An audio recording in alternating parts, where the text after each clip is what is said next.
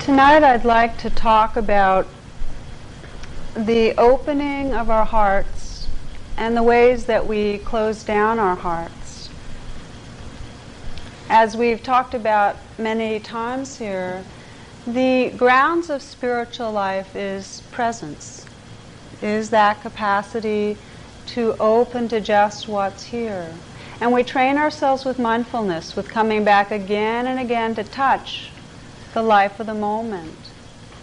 But unless there's a quality of caring about that life, unless we want to feel the life of the moment, unless there's a valuing of the moment, it's very hard to convince ourselves to be there for it, because it's not always easy. It's always or minimally intense and sometimes painful. So what really allows us to be present is a very deep quality of caring, that we care about what's here.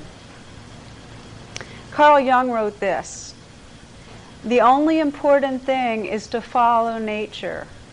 A tiger should be a good tiger, a tree a good tree. So humans should be humans.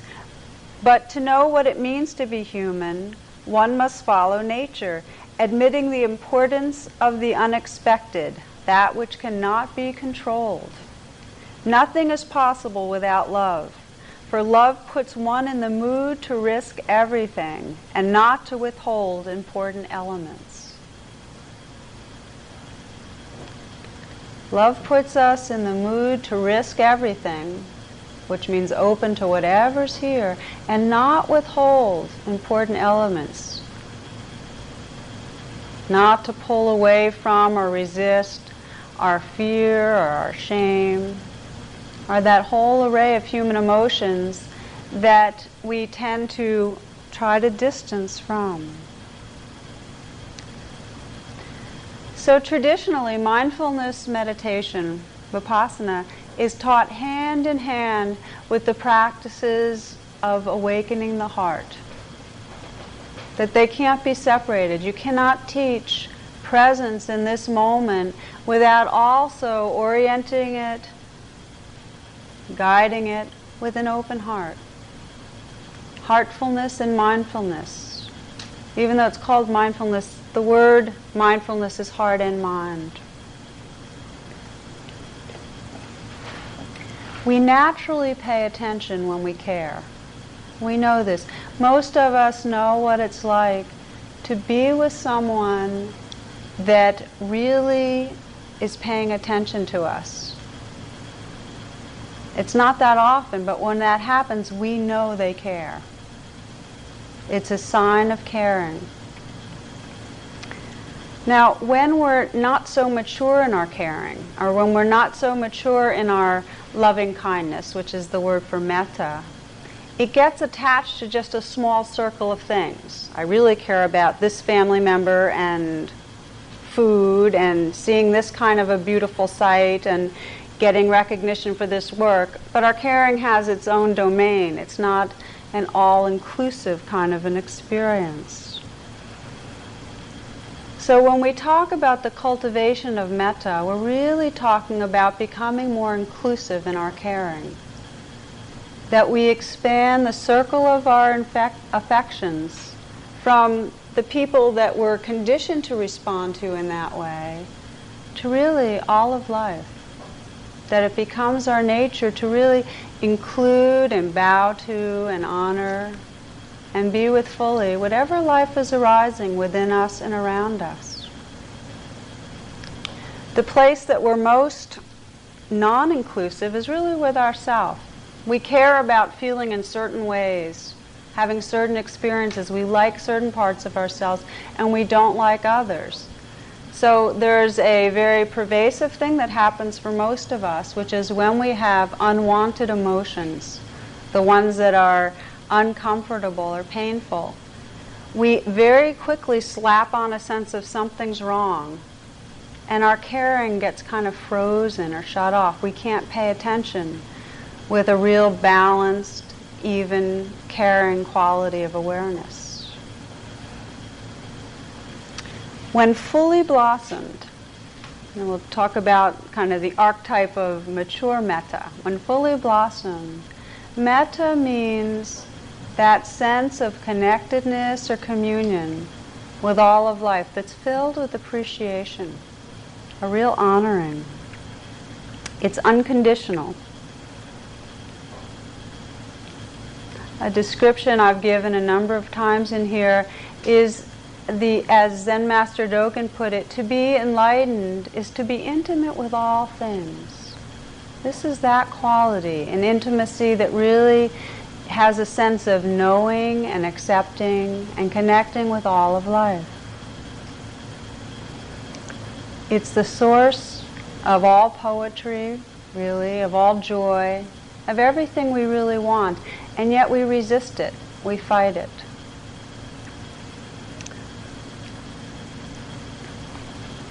For most people, our feelings of love are very mixed with all the conditioning that has us attach onto things or reject things.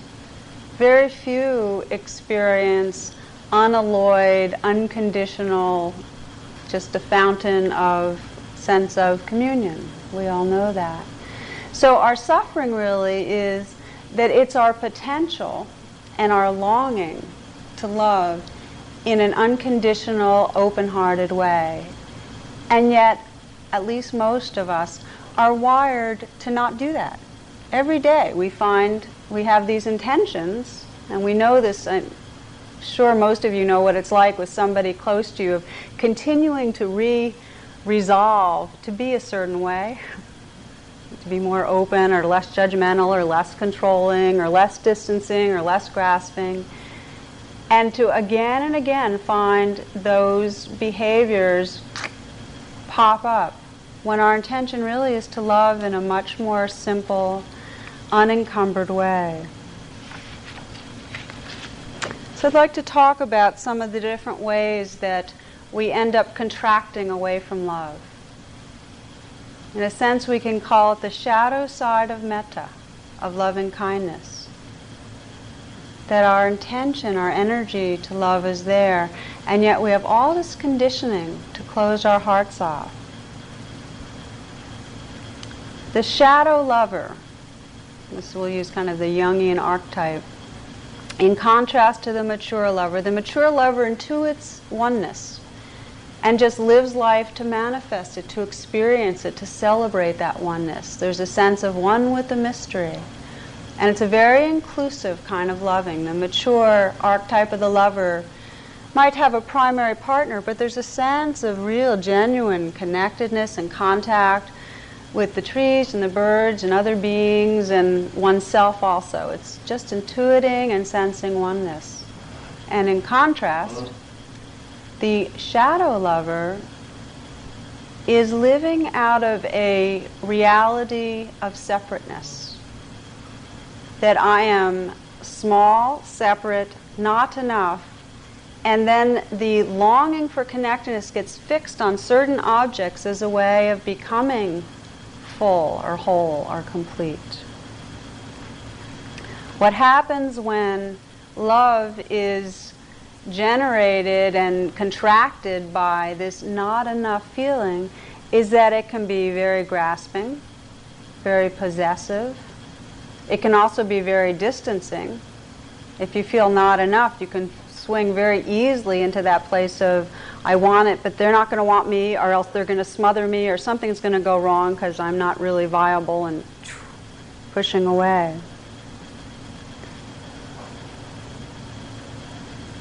When we're living out of the archetype of the shadow lover, there's a demand that our relationships be a certain way, and we get very attached to that.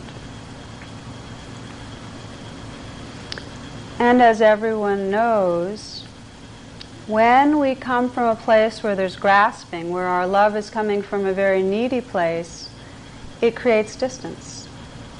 Most of us have been on both sides of that. We know what it's like to really want something from somebody badly and just know that the very nature of the way we're wanting is going to make them pull away. And most of us have also had the experience of what it's like when someone has an agenda with us, wants something from us. And it hurts. And the most sad thing about it is we can't help it. We can't help that we want things from other people, and we can't help that we have an aversion when other people want things from us. So that's a tough situation, seeing as most of us live that one out a lot, or else just kind of distance and numb out from any real relating at all. It's a tough dance to navigate through. Thomas Merton describes the situation of Adam and Eve in paradise, and I like this description. He says about love in paradise that it is all given. Love is a given. Everything is yours, but on one infinitely important condition, that it is all given. There is nothing that you can claim, nothing that you can demand, nothing that you can take. And as soon as you try to take something as if it were your own, you lose your Eden. So how do we relate to this natural longing for love, to love and be loved in a way that doesn't try to control things, doesn't try to hold on, doesn't try to resist?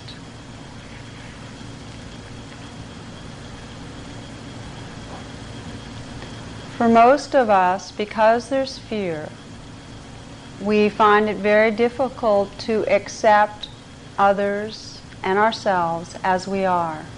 There's some inherent threat that the way another person is going to end up having you experience yourself as less than or rejected, or the way you are is going to be not good enough and we're going to be rejected. So we can't really see each other. There's all these stories about not enough that stop us from letting each other be. This can be particularly apparent and painful in parent-child relationships, where parents have a great investment in their children being a certain way, both as an extension and reflection of themselves, but also because we want our children to be happy, and we have a belief system about certain kinds of people get to be happy. So we try to control our children into being that certain kind of person, and in the process have a very difficult time seeing and appreciating who they are in that moment. Because in a moment that you're trying to make someone different, you're not able to receive and perceive who they are. And how often are we trying to make someone different? A story that some of you know. And in this story, there's a small family at a restaurant, a mother and a father and their son. And the waitress comes over and to take the orders, and both parents give their orders, and then the father then she turns to the son and says, well, what do you want? And he says, hot dog, French fries, a Coke. And the father said, oh, no, he's going to have roast beef, potatoes, milk, whatever. So the waitress turns back to the child and says, and what would you like on your hot dog? Parents are kind of stunned. And she walks off, and he looked at them and said, she thinks I'm real.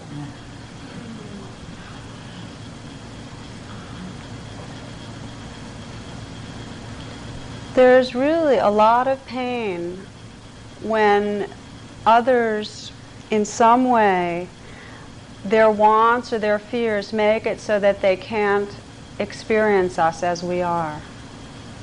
I've had so many people, when we're in therapy, talk about how, in a way, their parents love them, but they could never really feel love because they never felt really seen or understood for who they were. It's really important for us to feel like someone else gets who we are. And it can't happen if that other person's fears make them want to change us in some way.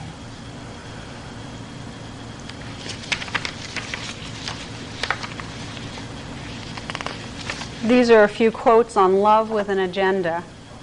They're great Jewish quotes. A curse: you should have a lot of money, but you should be the only one in your family with it. Why does a woman work for 10 years to change the man's habits and then complain he's not the man she married? That's Barbra Streisand. Here's another Yiddish folk saying.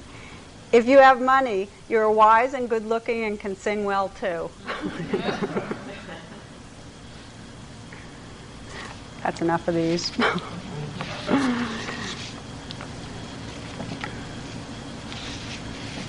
So we, out of our longing for love and yet out of the fear around it, we try to hold on to things and make them a certain way.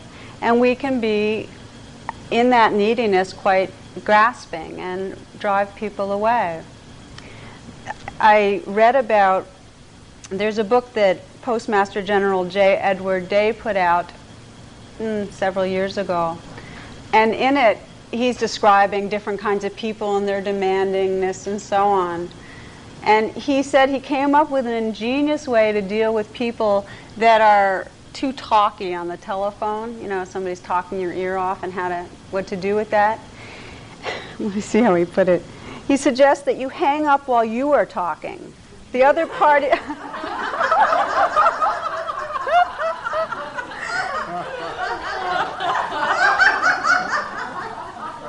He says the other party will think you hung up accidentally, because who would hang up on themselves?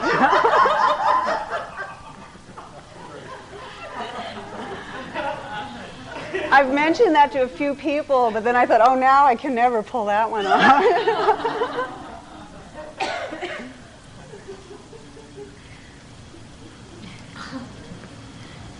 It's funny, though, because we do go through our life trying to control the distances, you know. There's all these strategies. So some friends who are a married couple were telling me about their process with each other and their therapy. And one of the routines they got into was every time she would say how much she loved him, she would say, I love you, he would get all sullen and withdrawn, like annoyed that she was saying it. And in therapy they discovered that for him, when she said, I love you, he experienced it as a demand for her him to respond in a like mode. Jules Pfeiffer writes that in one kind of dialogue, the woman says, but I love you, and he says, don't threaten me. You know?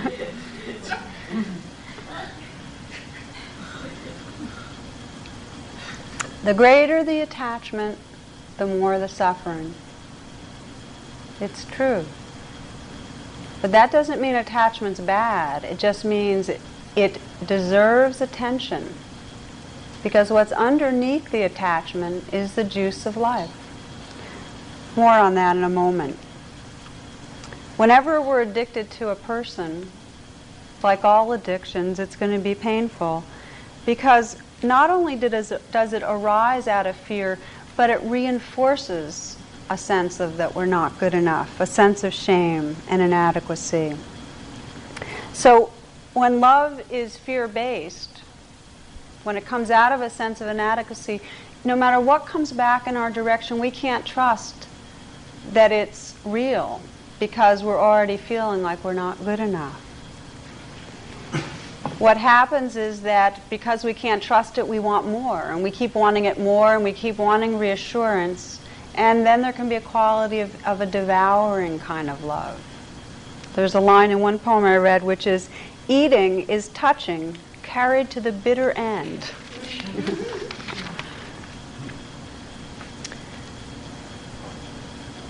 So fear-based love can be grasping, it can be defended, sometimes it can be really destructive. Let me tell you about a movie, Mishima, that was described to me that sounded very powerful as an example of this destructive love.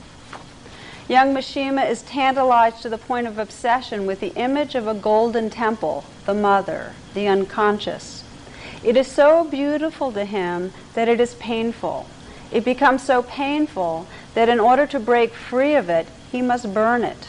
He must destroy the alluring and enchanting feminine beauty that would keep him from his manhood, and so he does. fighting the intensity of our longing by either destroying the longing or destroying the object of our longing, by suppressing our feelings, by denying them, by repressing eros. Now, cultures do that to the feminine.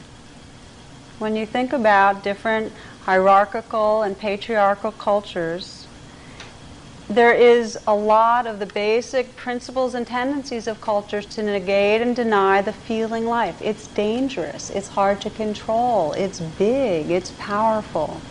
And if we're in Western civilization with the intent to overcome nature and dominate nature, that means suppressing, I'm talking about the feminine archetype, eros, sexuality, feelings. Certainly in all the major patriarchal religions, how many of thou shalt and thou shalt nots are about putting down the life of the body and the heart and the mind in the intensity of feeling?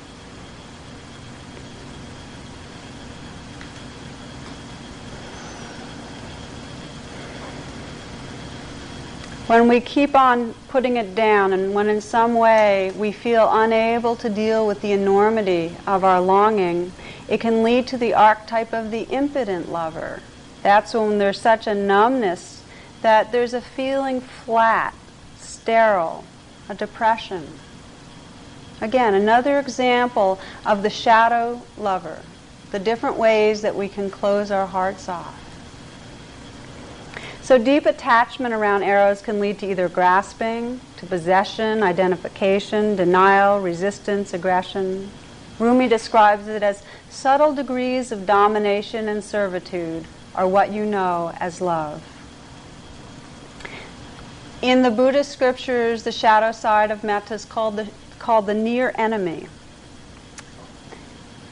And yet, this near enemy comes from the same source as metta. It's the same fire of the love which is really the glue of the universe. The basic feeling of longing, of allurement, of attraction, which keeps the galaxies circling, the stars circling around each other, and our atoms cohering into form, and our families happening.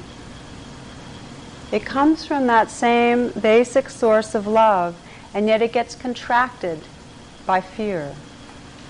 Lao Tzu writes, "Grasp it, lose it. The secret waits for the insight of eyes unclouded by longing." Now that doesn't mean get rid of longing. It means how to be with longing in a way that we don't grasp, get clouded, avoid, repress. How to be with unclouded eyes. The messy arising of attachment actually is the path. There's sometimes a misunderstanding about Buddhism that the attachment is what we're trying to get rid of it so we can experience the real thing.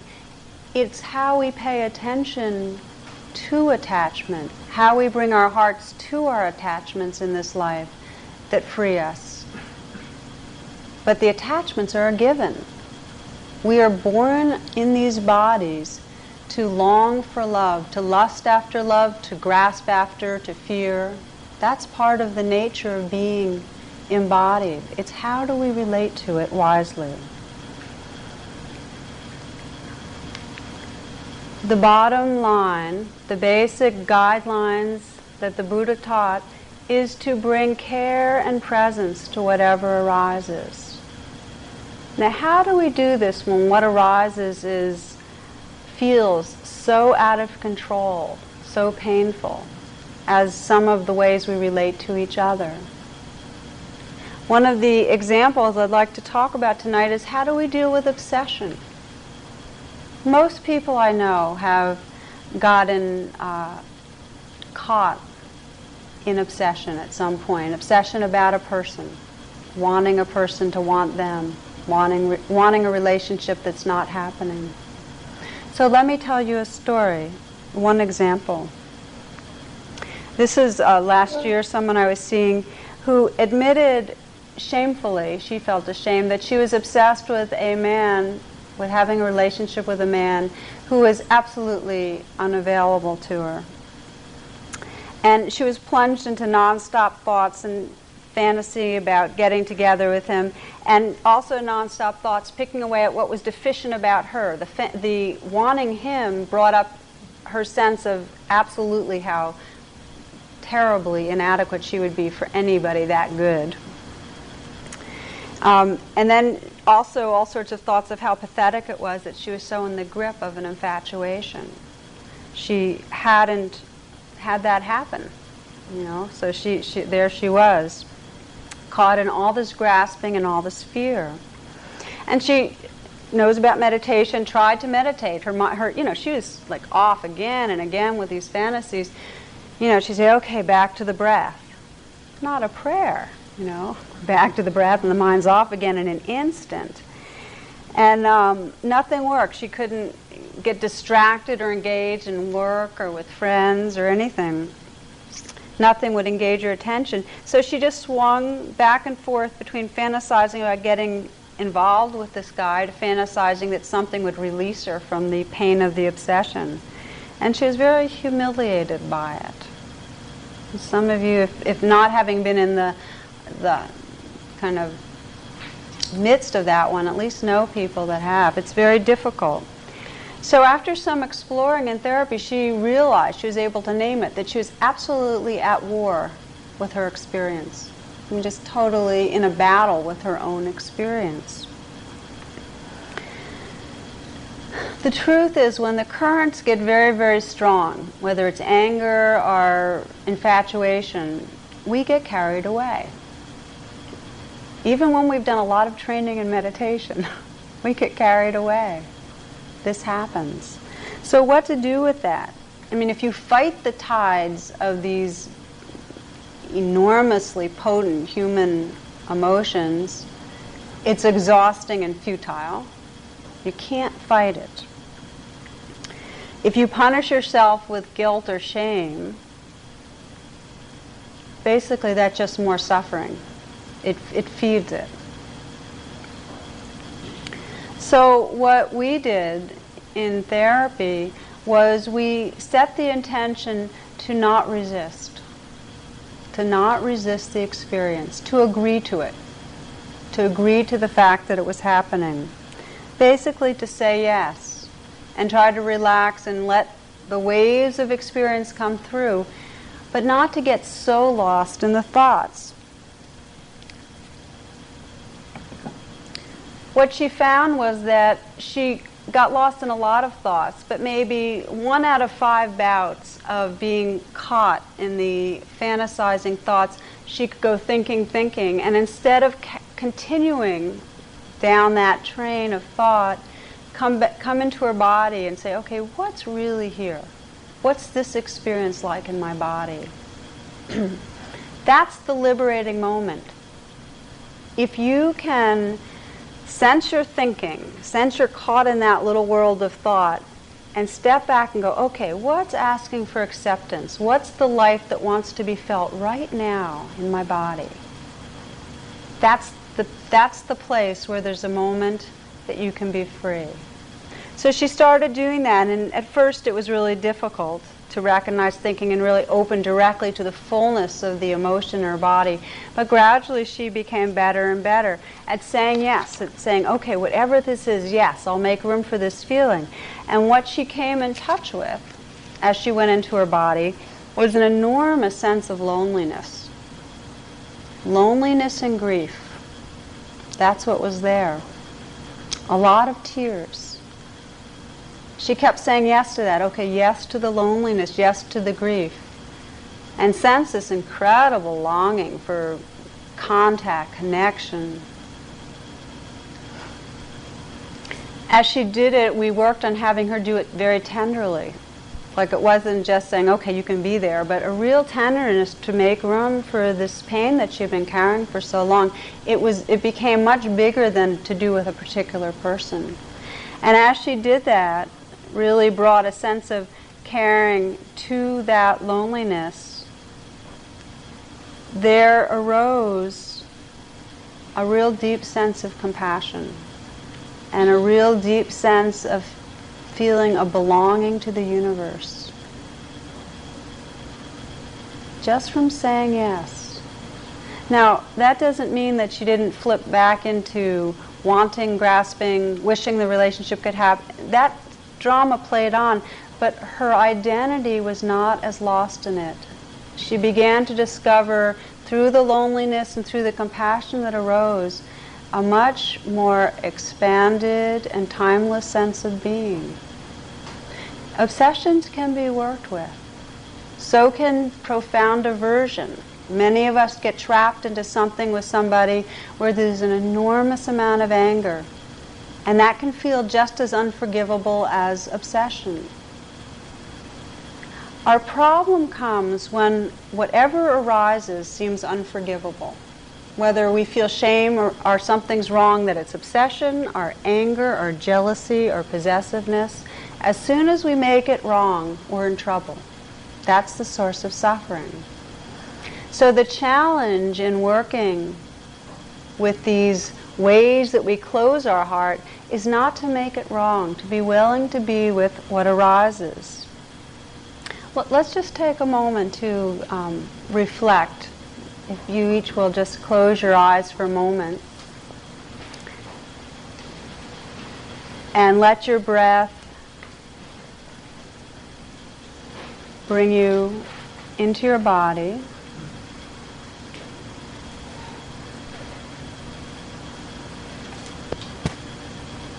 Just relax in the posture you're in.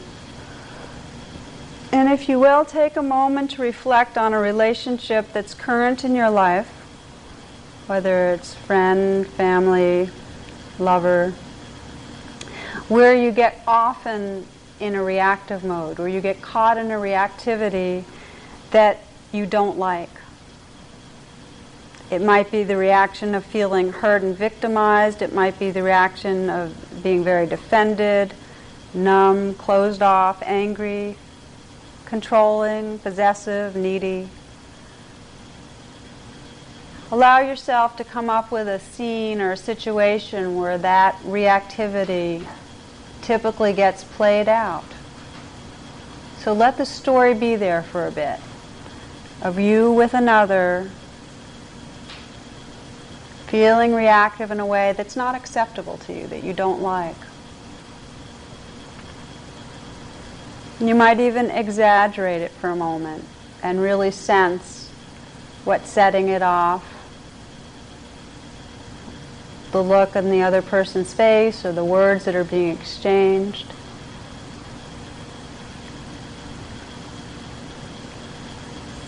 Sensing very much what you either are wanting or not wanting about this situation.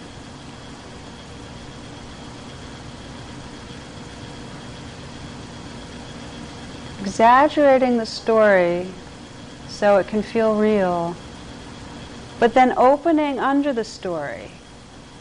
Feel the aliveness in your body, the way the reactivity is simply sensations, intense sensations in your body, what it's like, where it is, what it feels like in your heart, elsewhere, what the mind feels like, whether you feel smaller, whether there's heat, tension, tightness. Be willing to receive that experience of the sensations. Sense what's asking for attention most in you. The pain that's under the reactivity, the tension or discomfort that caused you to react. With care, feel what's there. Let your intention be to care about what's there. Whatever the longing or the fear.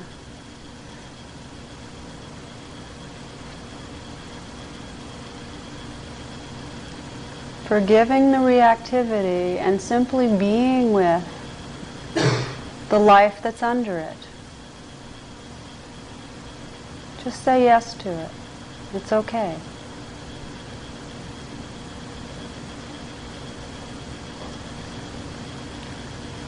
And gently bring yourself back.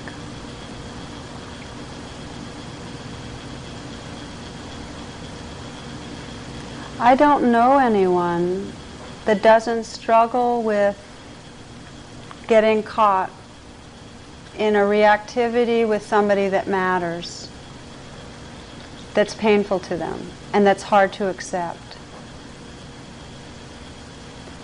The idea is not to get rid of our wants or our fears, but to be willing to be with them where they arise. And this is where they arise, where we get reactive with the people in our lives. Under so much of the human drama is longing to be loved and fear about not being loved. If we can keep coming back to that truth in our bodies, there's a lot more room in the heart to forgive what's going on. But instead what we normally do is we resist how it is. We push it away. I'd like to read you, this is from Terry Tempest Williams. She's a wonderful writer. She's a naturalist, and her essays and her poetry are just out of this world. And this is some of what she writes about how we don't let ourselves love. She says, "But what kind of impoverishment is this to withhold emotion, to restrain our passionate nature in the face of a generous life just to appease our fears? A man or woman whose mind reigns in the heart when the body sings desperately for connection can only expect more isolation and greater ecological disease. We have been raised to fear the yes within ourselves, our deepest cravings. And the fear of our deepest cravings keeps them suspect, keeps us docile and loyal and obedient, and leads us to settle for or accept many facets of our own oppression. The two herons who flew over me have now landed downriver. I do not believe they are fearful of love. I do not believe their decisions are based on a terror of loss. They are not docile, loyal, or obedient. They are engaged in a rich biological context, completely present. They are feathered Buddhas casting blue shadows on the snow, fishing on the shortest day of the year." It's nice, isn't it?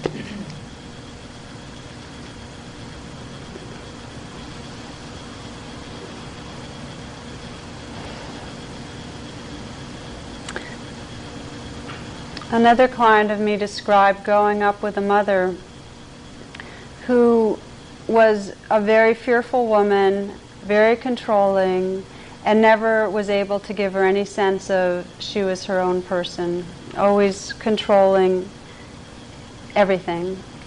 And yet as an adult, her mother changed, but now as she's an adult with her mother, she can't quite adapt to her mother changing. So now when she's with her mother, it's almost impossible for her to be anything but distant, aloof, and sometimes mean. So she feels this incredible grip of, she's tortured by the fact that she loves her mother, sometimes at a distance, but can't be nice. You know, there's something that one writer described as the big squeeze. And I feel like this describes it so beautifully. How we really, really want to let go and love each other.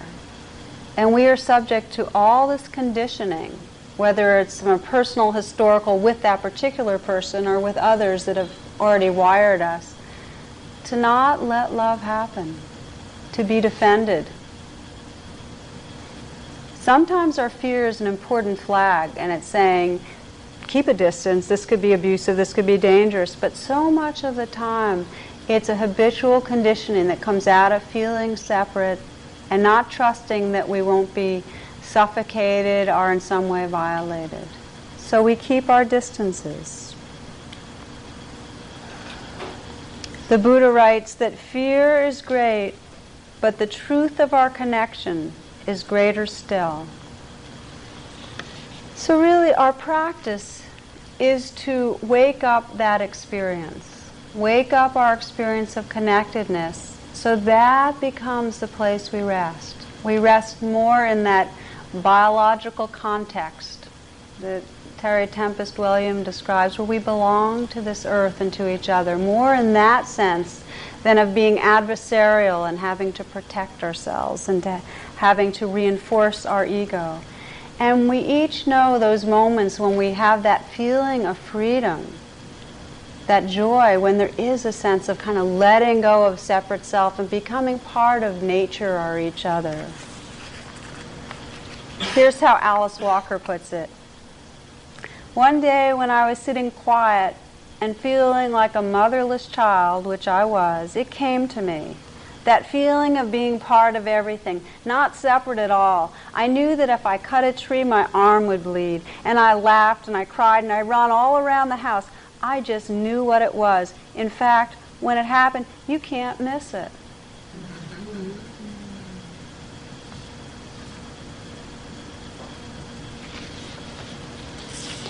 It's amazing how persistently we yearn for connection and communion and how persistently we fight it. Everybody wants intimacy, resists intimacy. Our challenge is that we keep identifying as a separate self, and then we have to kind of protect that and organize around that.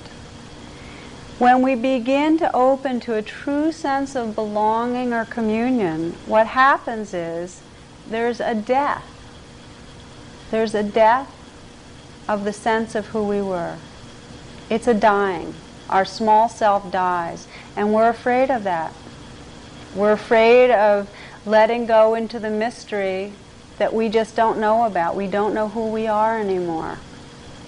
We're afraid to die. This is Rumi. Love is the sea of not being, and there intellect drowns. Thoughts of a separate self dissolve. Here swimming ends, always in drowning. You lift up your robe so as not to wet the hem. Come, drown in this sea 1,000 times.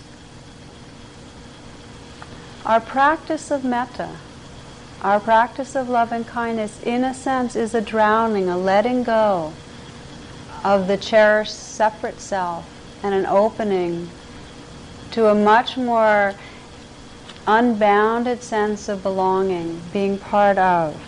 That's what the awakened heart is. We awaken by being willing to die into a whole different place of freedom, where we just resist nothing and include everything. So the grounds of opening to communion is, in a sense, this letting go or dying to the contracted sense of a separate self. And it can be facilitated in a few ways. And I'd just like to end tonight with describing a few ways that can help us along in practicing the cultivation of compassion and loving kindness. One of them is to be quite patient about it. You know, I described a number of weeks ago this metaphor of that our ego is like a room, and we like to keep the doors closed and the windows closed so we can control the temperature and all that, and that gradually our purpose is to open the doors and really let in whatever life wants to come through, and the windows too. But we have to do it gradually. It can't be like we're just bulldozing down this room of our ego. We have to be able to open the doors and let life in, and then if it gets difficult, like beyond threshold difficult, close the doors and regroup in some way, and reconnect with a sense of humor or perspective or whatever it takes to then be in the mood to risk everything and open the door. It's gradual. It's a gradual awakening, and it can't be pushed. But we can have the intention in a gentle, consistent way to keep trying to let in, to trying to include, trying to soften our hearts to that which we pushed away. So that's one thing, is patience. Another is forgiveness. That so much of what happens when we sense our heart opening is the fear and all the reactivity that makes us close down again. To be quite forgiving towards all that. It's not a personal thing, really. It's just the conditioning of all of us to do that. To be willing when we feel pain or when we reject or dislike what is perceived as the cause of our suffering, i.e. when another person hurts us. To be willing when that happens to feel the pain of the hurt, to even sense the pain in that other person, but not so quickly push another being out of our hearts. Forgiveness. Forgiveness is really challenging because to do it we have to be willing to feel the pain. And yet to not do it we keep shut off, separate, contracted. Forgiveness does not mean to condone somebody acting in a way that hurts us. You can, and the moment that you're forgiving and opening your heart, also resolve to never again let that happen, to keep certain distances. It just means simply to not shut another being out of our heart, to not shut parts of ourselves out of our own heart. Forgiveness comes more naturally when we begin to train our beings to look for the suffering that's underneath behaviors. This is Longfellow. If we could read the secret history of our enemies, we should find in each man's life sorrow and suffering enough to disarm all hostility.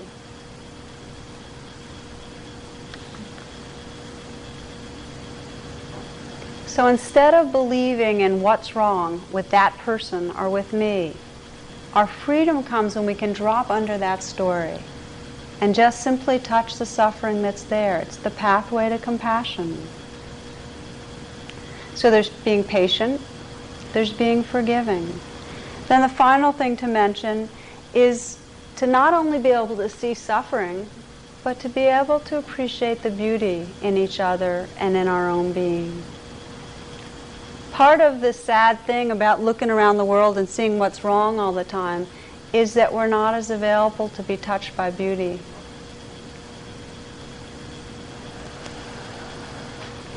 In a way, love and understanding are interchangeable. In a moment that we can stop and really see the beauty, the aliveness, the love in another being, we touch into love. Let's just take a moment again to reflect. If you'll again sit up, take a few deep breaths.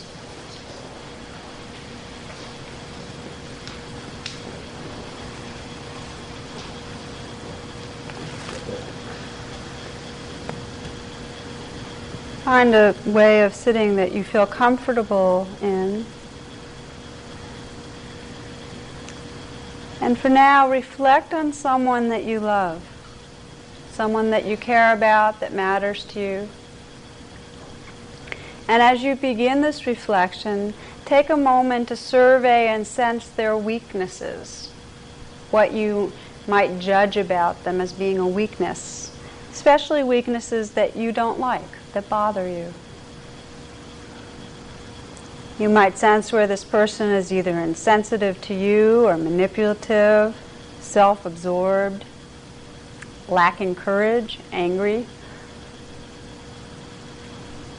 too demanding, insecure, whatever it is. Be aware of your judgment. Let it be there for now. Just notice it. Make room for it and let yourself feel how the experience of judgment is in your body, in your heart.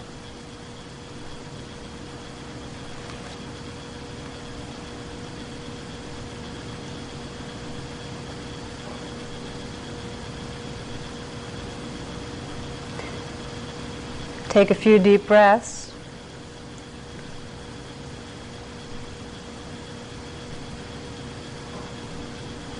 And then see this person when they are happy, relaxed, when they are most free to be who they really are, to radiate their natural love, their clarity, their aliveness.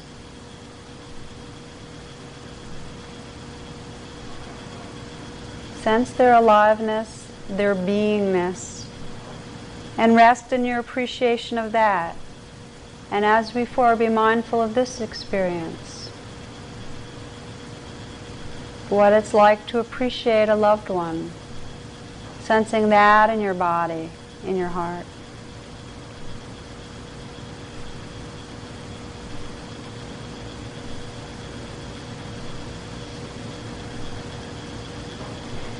Gently bringing yourself back, recognizing that seeing the problems or weaknesses is natural.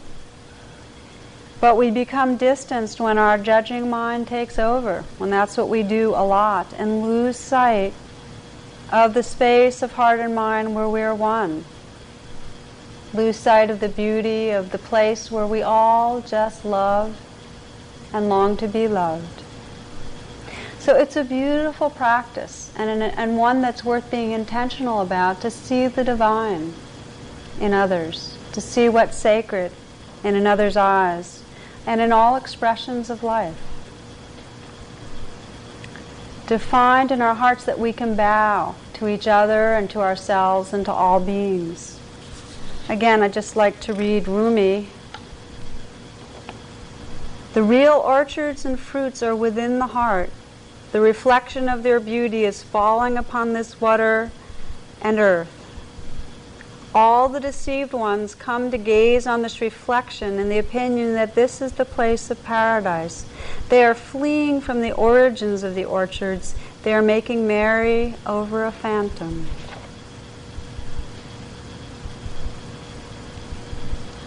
When we're in love, we've fallen in love with a shared experience of heart. There is no other. The love is what's experienced when our hearts come together. Most of us, it's very hard to bring a sense of appreciation to our own hearts, to really see beauty in ourselves. We can sometimes admit to what we praise about ourselves, where our successes or achievements are, but to have a real tender-hearted, sincere appreciation for our own beauty, it doesn't happen a lot, does it?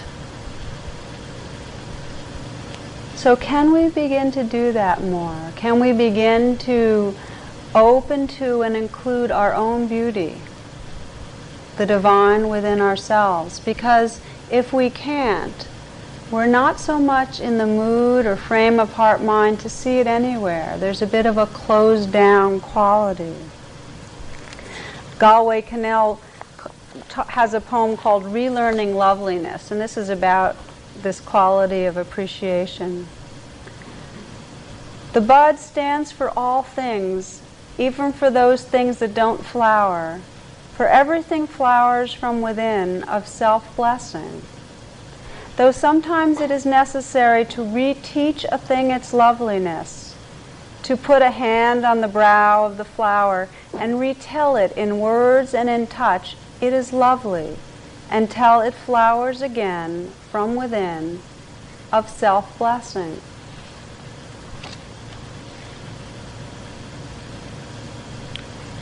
Our dearest friends do that. You know, they're mirrors that remind us of our loveliness. And it's part of our practice in the heart of metta, when we offer loving kindness, to be able to do that to our own beings, to reteach ourselves our loveliness. It's an incredible power and path to freedom to see it and honor it, and then bow to that loveliness, to that beauty in all of life. So I'd like to end with that,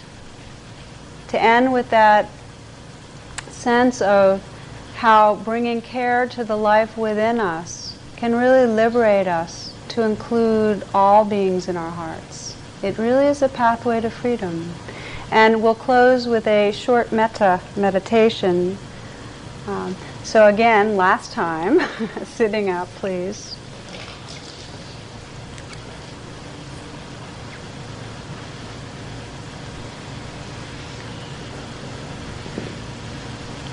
This time as you breathe, let the breath come into the heart. Breathing into the heart, breathing out, and again just letting go of whatever you might be holding, thoughts, tension. Feeling a sense of the half smile.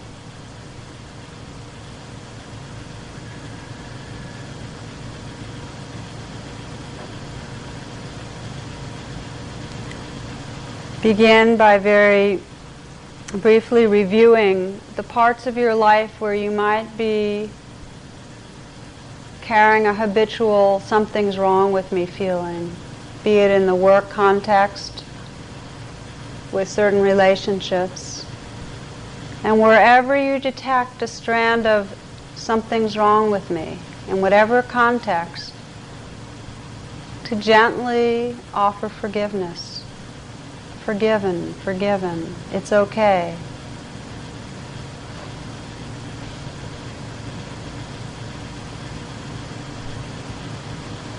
Touching with gentleness anywhere that you sense you've been carrying the experience of something's wrong with me.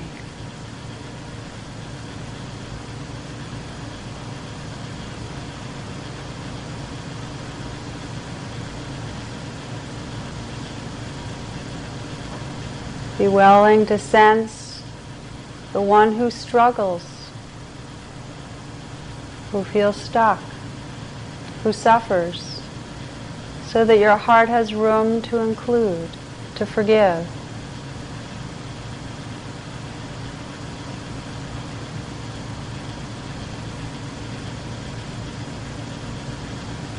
If it's difficult, it can sometimes help to gently touch the heart or your cheek with your hand, and let the touch also be a message of it's okay, forgiven.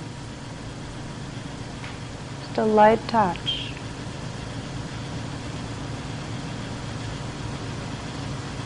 Liberating these areas where we have told ourselves something's wrong.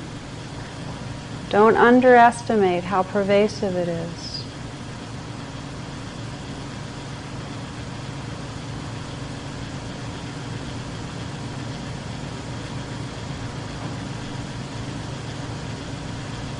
Sensing your own vulnerability. Just as a mother holds a child, allowing there to be a sense of compassion, of care, towards your own vulnerable heart.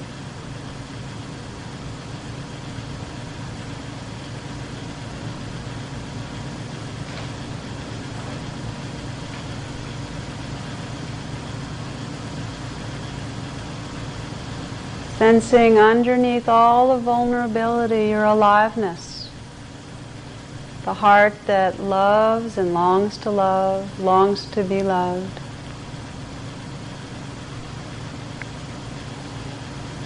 Sensing your own awakening, becoming more aware of your own being. And then taking these moments to offer the blessings of metta, of loving kindness. May I be filled with loving kindness this moment, held in loving kindness. May my heart be open, accepting, free to love, free to be loved. May I be filled with loving kindness. May this heart be awake, open, free to love fully, free to be loved.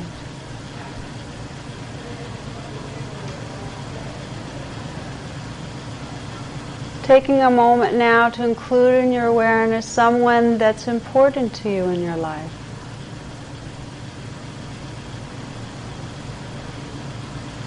Sensing their vulnerability, perhaps where they struggle.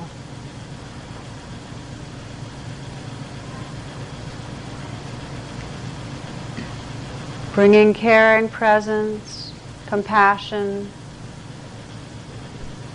tenderness to their struggle.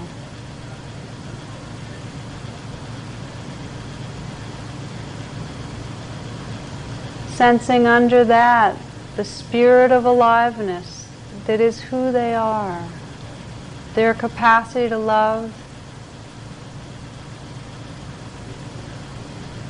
their heart, and bringing that same metta or wish to them. May you too feel filled with loving kindness.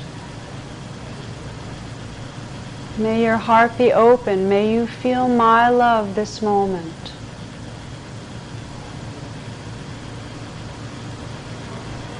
May your heart be awake, free to love and be loved.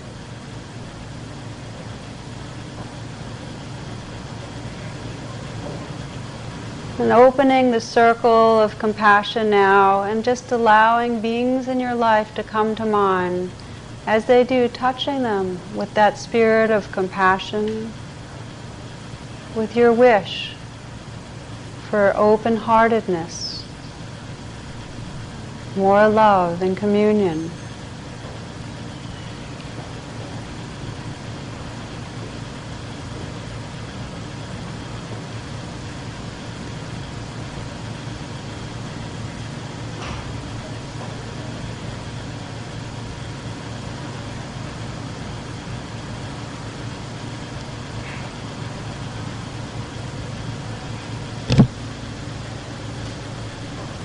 Opening our hearts to include all beings in our prayer.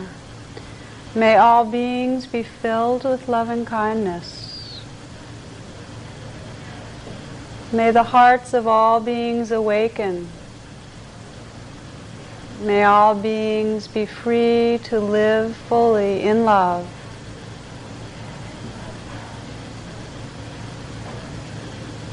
May all beings be free.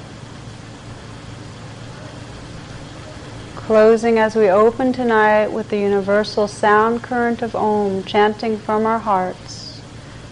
This mantra of connectedness, please inhale and we'll chant 3 times.